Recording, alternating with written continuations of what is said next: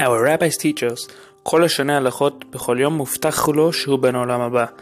Anyone who learns a couple of halachot every single day is promised to be in the world to come. Halacha was created to help you fulfill that mission by teaching halachot every single day, and is now learned by thousands around the world. Welcome to Halacha Moment. Today's Halacha Moment, we continue to discuss the halachot of Bedikat Chametz. Today's question is, may one appoint a Shaliach, a proxy, to perform Bedikat Chametz for him? Also, are women allowed to perform Bedikat Chametz?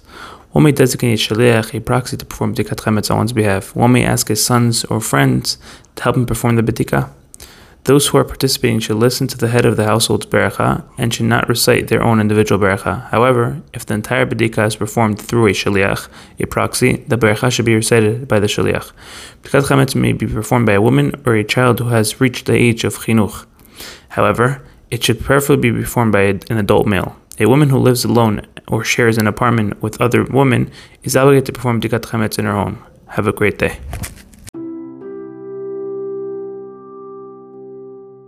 If you enjoyed this Halacha moment and would like to help us spread Torah to thousands throughout the world, please consider dedicating a future Halacha moment by visiting halachamoment.com/donate or by WhatsApping 305-707-7259.